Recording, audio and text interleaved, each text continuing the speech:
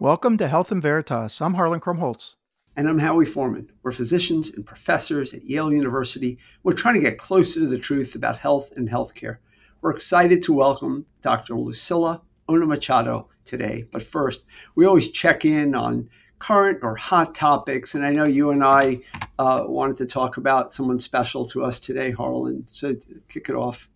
Yeah, we had a close friend of ours, Erwin Birnbaum, who died recently at the age of 88 after a long and rich life. But I wanted to talk about him a little bit because he exemplified the mentor, and I was thinking about Erwin. Erwin, I became aware of Erwin, had met Erwin when he became the chief operating officer at Yale when Dean David Kessler had been appointed, and he appointed Erwin and Ruth Katz, another friend of ours, in leadership positions. And I didn't know Erwin so well as a chief operating officer, but when he retired, I invited him to join us at the Robert Wood Johnson Clinical Scholars Program, a program that helped train physicians in areas of statistics and epidemiology, health policy, but also leadership. And Erwin, of course, had such a wide-ranging career, being at Montefiore and then at Yale, and in actually a law practice around health policy, that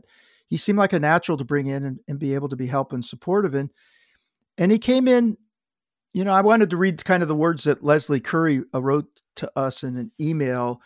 He said Erwin was a fiercely optimistic soul, everyone's cheerleader. Imagine his beautiful fingerprints left on so many. And I raise it because oftentimes in academia, people are counting the number of papers or grants or, how big their groups are, or, they're valuing impact in a lot of different ways. But some of the best ways to make impact, and how you're among the best at this, is on person-to-person relationships and the way in which you can influence people's lives for the better because you actually care deeply about them and are just immense, just a good person who seeks to help others through, what they're going through and to make them better. And Erwin was all of that. And I don't know, I just saw it as a moment to pause about people who make impact on others in their lives and what's a life well lived. I really appreciate it because almost the opposite of your experience, Erwin was that person to me. I met him immediately upon arriving at Yale for both good and bad reasons involving my administrative role in radiology. So I got to know him immediately. My funniest anecdote with Erwin, however, is that as soon as I met him, I somehow had to tell him that he graduated with my mother from college. And Erwin was about 4 years older than I am now. But to my 31-year-old self, Erwin was a much older man who would not be offended by being told that he was my mother's age. And he had never let me live that down. Every single time we met, right up until if we had a meeting a year ago, he always told people about that story. He always made me smile a little bit about that. He was a kind man. He helped me through some very stressful times early in my career. You did too, Harlan, by the way. Few people kept me at Yale during the 96 to 2001 period when my job was not fun. And Erwin was one of them. And he and I stayed in touch. He attended some of my classes during COVID by Zoom. And I love that man, and everything you said about him is true and more. And I was happy to see how many people have expressed similar opinions on social media over the last few days. Yeah, it's interesting, someone like that, just by his nature could enrich so many other people's lives. Also in this week, by the way, Howie, there was a perspective piece in the New England Journal of Medicine called What is a Mentor by Yes. Suzanne Coven. And I thought it was interesting. She talks about an experience that she had with, going through a period, and she sought out a dean of students that she had. And she just talks about how, she wasn't sure whether that person would still, be open to being a mentor to her. And the person said in her piece, nonsense, the dean said, come on over. And she says, what he said to me during our brief conversation that day changed my life. And the power of those moments, just singular moments where you can play such a key and critical role. I just wanted to read at the end of her piece because I thought it was nice. She said, a A good mentor makes you feel the way I felt leaving the office of my old dean nearly 40 years ago, crossing the street from medical school back to the hospital, more grounded than before we'd spoken, and also lighter than air. And I just, again, how I know you do this for so many folks, it just is probably nothing better, in what opportunities that we have to be able to do that. But I just, wanted to remember Erwin today, reflect on that. He did that for so many people, did that for all of us, and the importance of mentorship generally. Anyway, just wanted to highlight that. I really appreciate it. Okay, hey, let's get on to our interview. Dr. Lucila Ohno-Machado is the current Deputy Dean for Biomedical Informatics and Data Science at Yale Medicine, as well as the Waldemar von Zedgewitz Professor of Medicine and Biomedical Informatics and Data Science, chairing the section of Biomedical Informatics and Data Science at Yale. Dr. Ohno-Machado's interests lie at the intersection of big data and life sciences, and she works predominantly on modeling and data sharing. Before coming to Yale, she helped found the UCSD Health Department of Biomedical Informatics and the Halishiglu Data Science Institute at UC San Diego, and worked for Harvard and MIT in teaching roles, including as Biomedical Informatics Distinguished Chair at the Brigham and Women's Hospital in Boston. She is an elected member of the National Academy of Medicine, among many, many other accolades. She is one of the most influential biomedical informaticists in the world today. She completed her medical degree at the University of Sao Paulo in Brazil before going on to obtain her MBA from the Sao Paulo School of Business Administration. She later completed her PhD in Medical Information Sciences and Computer Science at Stanford University. So first, I just, on behalf of Harlan and myself, just want to welcome you to the Health in Veritas podcast. And I wanted to start off, I went back and looked at, like, when did you get interested in this, thinking that, like a lot of people, this came to you later in your career somehow. And I discovered that, like, you were on top of this topic from the first paper you wrote when you were basically in college. How did you become so prescient to know that this is going to be this enormous area of scholarship, and what drew you to that?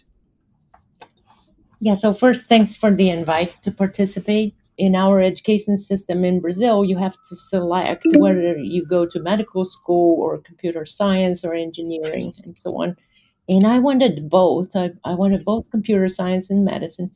I decided to do medicine first because I was better prepared for the exams at that time.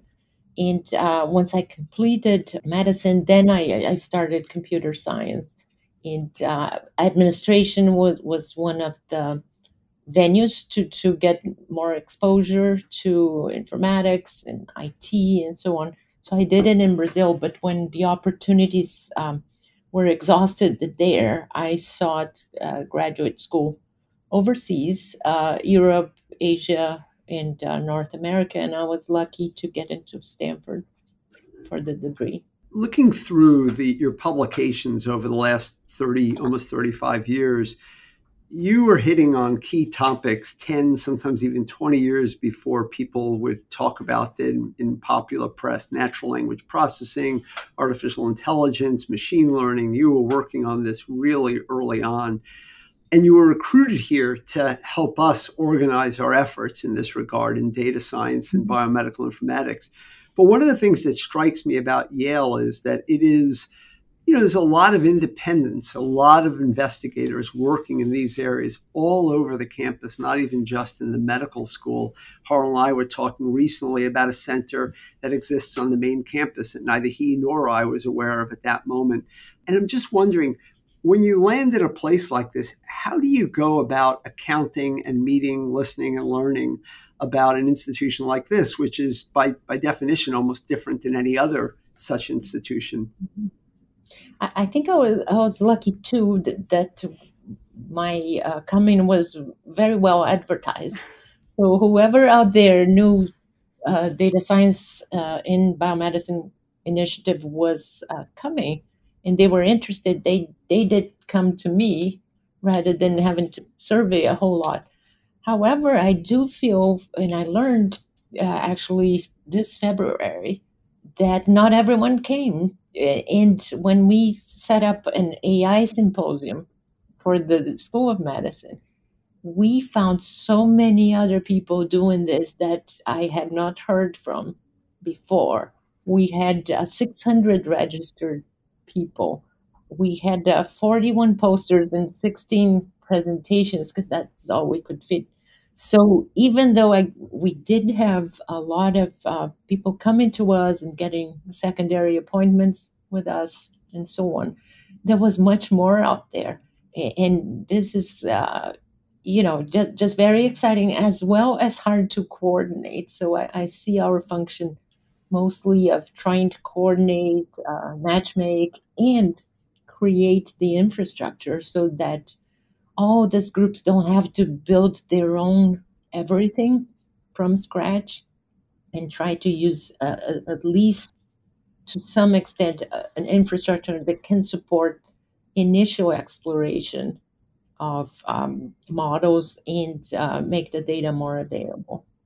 You're at the nexus of all things exciting that are happening in medicine right now: data science, informatics, the technology adoption. It's changing so quickly. I think you probably would be in a good position to say, what do you think it's going to look like in 10 years?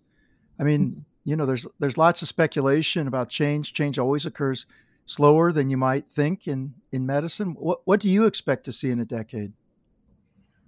I expect more time for humans to be humans, in less time on documentation, less time on mechanical things or insurance approvals and other things that are currently taking a lot of time from clinicians and other personnel. So I think if we can automate the more mechanical aspects of things, of documentation and so on, I think we'll leave more time for actually listening to the patients, looking at them, and Well, just as a follow up, as I've thought about this, in the last decade, we've had so many advances in technology, information. I often, when I start my talk, say, medicine's emerging as an information science.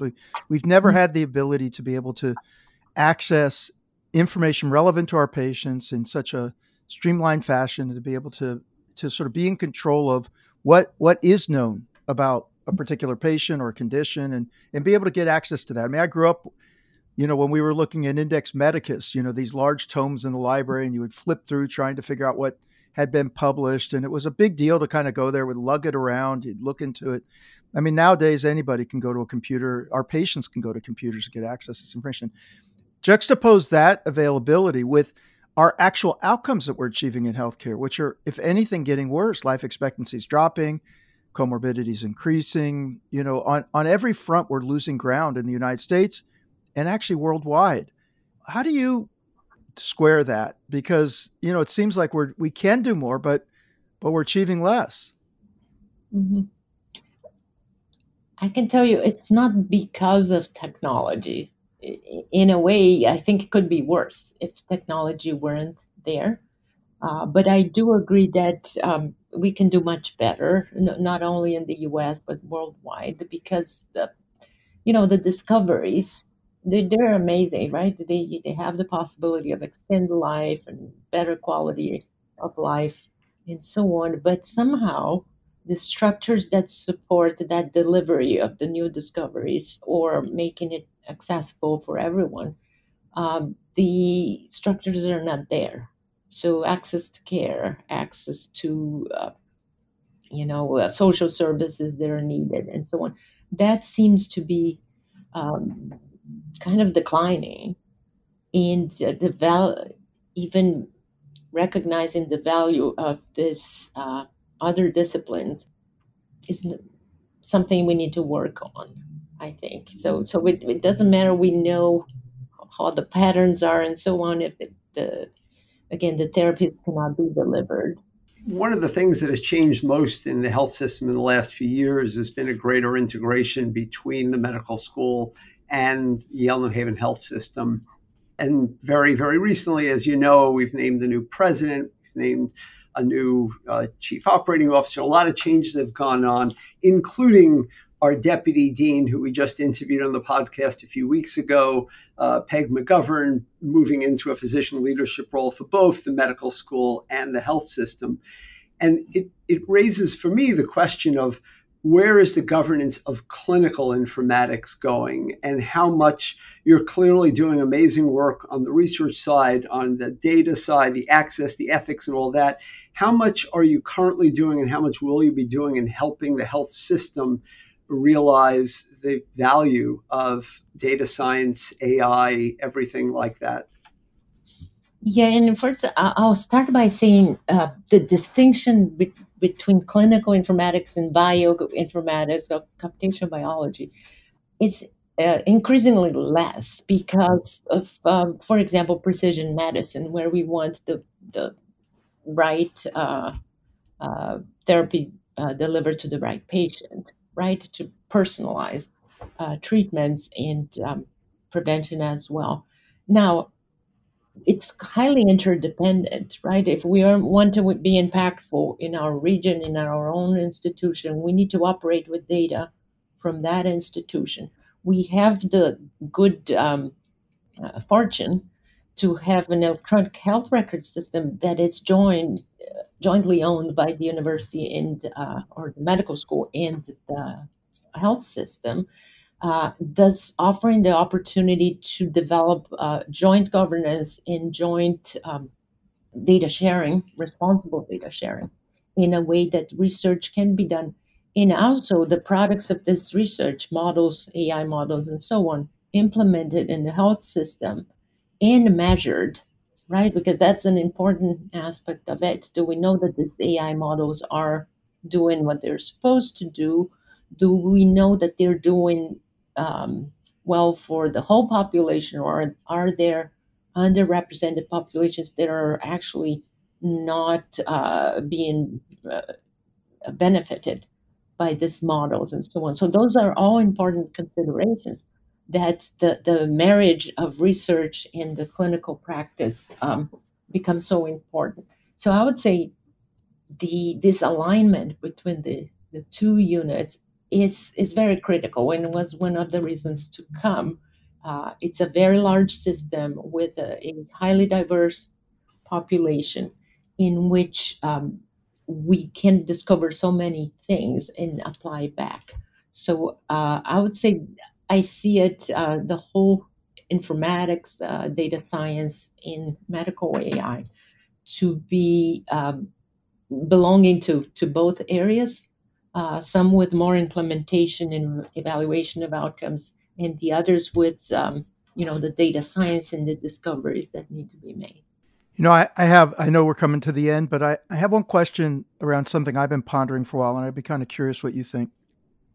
As these capabilities increase in information science and the tools to support clinical decision-making grow, what are the consequences for this, for the kind of competencies that we're seeking in clinicians? And I say this as, for example, in my field, cardiology, we're on the cusp of transforming the competency examinations, what it means to be board certified, what we expect of people. Historically, we've asked people to sit for all-day tests. We've tested their memory and their problem-solving abilities on conventional multiple-choice testing, pattern recognition.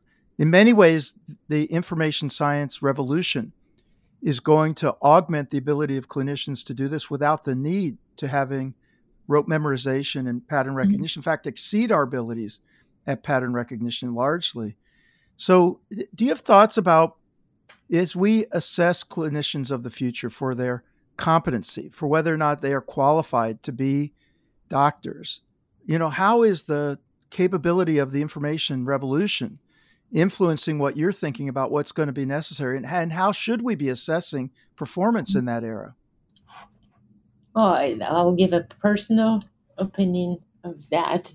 As you said, memorization and ability to arrive at the correct diagnosis, given what questions you asked and what the patient tells, will increasingly be automated. I no doubt about that. However, the ability to communicate back and to explain to the patient and understand the circumstances of why Even though this is the most efficacious treatment, you're not in a position to do that because you have this other circumstances. I think that will all get better. And I must say, when they say the art of medicine, right, and the empathy and so on, I would say that might be more valued than the memorization, because that will be done by the computer on the side. That's my prediction. You do know that the recent studies have suggested that the artificial intelligence scores higher on empathy and compassion in interactions with patients. So how do you square that with what you've just said? Because it may be more important for docs, but I'm having trouble understanding how, when it's blinded, doctors interacting with patients, computers interacting with patients, and now a blinded evaluation of the empathy and responsiveness, the machine sometimes scores higher. Well, but remember, this is text, Yep. right? Yep. It's not communicating as we are communicating, and Yep. looking in body language and the whole lot of things. When those comparisons are done in a very controlled manner, I will bet you that the doctors would do fine, or certain doctors will do That's the right. better, and Yes, others exactly. not be doing that, Yeah. right? Well, one last question from me. I'm fortunate enough to work a lot with sort of tech transfer at the university to see what we're doing university wide in terms of commercialization of new products. And there's no question that we're seeing an explosion of innovation in this space. And I'm wondering, how do you personally, in your role, foster that innovation so that we both recruit innovators as well as help our current faculty become innovators in this area? Hmm. Yeah, well, I think I've seen innovators with all characteristics, but some of them don't have patience. And those without patience don't fare as well in academia, because we go by grants that take months to be evaluated and so on. And it takes a lot of persistence and so on. Whereas industry can be more agile in many ways. So I think what we try to do is not, prevent people from having ideas, and trying to take them out there, but we try to do it in a very systematic way, so that when you do have a product, it works, and it's good enough, and to be out there. So it is hard because of the funding mechanisms in academia are not as plentiful, I would say, and fast as outside. On the other hand, rest assured that when a product comes out of academia, it probably has been way more vetted and verified than when it doesn't. So I just want to say thank you so much for taking the time with us today. Like I said, we're so lucky you've come. It has been too long before Yale has actually, the Yale School of Medicine has invested in a department. You're building a department. You've recruited extraordinary individuals. You've built relationships across campus, and already there's a greater vibrancy to the efforts around informatics and technologic advancements than I've seen before. And we look forward to seeing what happens next. So thanks so much. Thank you so much. Thank you all. Well, that was terrific, Howie. It's nice to hear Lucila. She's doing so many different things. I can She tell you there are is. challenges here bringing change, but she's doing a great job. So let's get to my other favorite part of this podcast, hearing what you've got to say this week. Yeah, so back in April of last year, episode 78, we talked about vaping and lung injury, if you recall. And e cigarettes remain controversial due to the harms and particularly the explosion of use among young people, even though it's down from its peak, as we discussed. But the one use case that has been promoted as uniformly good is in helping cigarette smokers quit. And there has been some evidence published in this regard. But this week, a large randomized trial has been published that addresses the safety and effectiveness of this approach in comparison with standard of care smoking cessation efforts. So in this study, a large randomized controlled trial, there was greater smoking cessation in the e-cigarette group. In other words, 60% of those given e-cigarettes versus 40% of the control group quit smoking cigarettes, tobacco cigarettes. And this is obviously good, but only 20% of the e-cigarette group quit completely, whereas 34% of the control group had quit nicotine completely. So in other words, e-cigarettes are good at helping to quit actual smoking, not as good at helping to quit nicotine. Perhaps one could argue that they enable longer-term use of nicotine in those who might have otherwise wanted to just quit smoking. As to safety and health, more individuals in the intervention group, that being the e-cigarette group, reported adverse events at a statistically significant level, but serious adverse events were roughly equal in the two groups. For reasons that I can't explain and the authors don't discuss, COVID occurred more commonly in the e-cigarette group. And the e-cigarette group also reported more episodes of antibiotic use. There was some slight improvement in respiratory symptoms in the e-cigarette group otherwise. So e-cigarettes in general, in most ways, are better. There are a good number of limitations to this study acknowledged by the authors, and this is true of all studies, but it does give us more information of the value of e-cigarettes in a clinical scenario, in a clinical setup. And it's a little mixed. It helps to quit cigarette use, which is great, but might be supporting the ongoing use of nicotine in some. And while vaping may be seen as just another way to smoke, it does seem, from everything we know, unquestionably a reasonable tool for caregivers to consider when helping their patients quit smoking. And this is not uniformly accepted outside. So one thing I just wanted to raise to you, Harlan, it's amazing to me how long it's taken to do this particular study and even others like it. And I wonder, we let so much research get done from an investigator-driven level. Is there a role for more government instituted research for fostering this type of research as opposed to letting investigators decide to do this research? Well, I think there could be a prioritization of research that aligns with needs regarding policy. I've felt this for a long time. That can happen because there are organic changes in society that we actually have no idea what impact they're going to have on health, to recommendations that have to be made in the moment when there's inadequate evidence, but we really need to continue to accumulate evidence in order to help us course correct as necessary. COVID pandemic, I think, indicated Exactly. that, we were doing things, but we needed to be investing in, hey, what is the value of this strategy, that strategy, as opposed to ad hoc, sort of bespoke approaches to doing research. There should be ways for us to be able to do that. In industry, of course, with A/B testing, every time they roll out something new, they've got something in the background that's evaluating things and determining what its effectiveness is. I think in the public sphere, we need to be able to do this. But you're right to point this out, Howie. These are things, that we're exposing people without knowledge of actually what the impact is. And, there needs to be much more information about this. And this is something that starts off as like a commercial product without too much oversight at all from government or regulatory authorities. And it really needed this type of imprimatur of good peer-reviewed research. And we have it now, but it's taken a long time. And I think we need to see this incorporated into practice. Exactly. Yeah. No, I'm glad you brought it up today. You've been listening to Health and Veritas with Harlan Krumholtz and Howie Foreman. So how did we do? To give us your feedback, to keep the conversation going, you can find me on Threads at THE4MAN. That's at the number 4 MAN. And I promise very soon I'm going to have a social media strategy and I'm going to unveil it on this show. That's right. But yeah, right now you can still find me on X at HMKYALE, but I got to figure this out. And for those of you on LinkedIn, we both are very active on LinkedIn. We read every one of your comments. So let us know, ask questions. We'll respond to them here. But you can also email us questions, comments, reviews at health.veritas@yale.edu.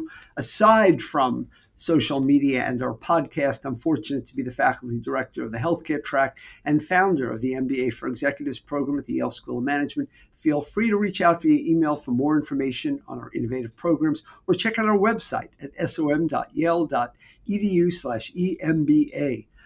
If you like the podcast, or even if you don't, Please rate and review us on your podcast app, Spotify, Apple. We will always read your reviews, and it really does help other listeners find us. Who doesn't like Howie? Of course, everyone's going to give you good ratings. Health and Veritas is produced at the Yale School of Management, the Yale School of Public Health. Thanks to our researchers, Ines Gil and Sophia Stump, and to our producer, Miranda Schaefer. Extraordinary people help us every week. They're amazing. They make Very this podcast grateful. what it is. Yeah. Very grateful to them. Talk to you soon, Howie. Thanks very much, Harlan. Talk to you soon.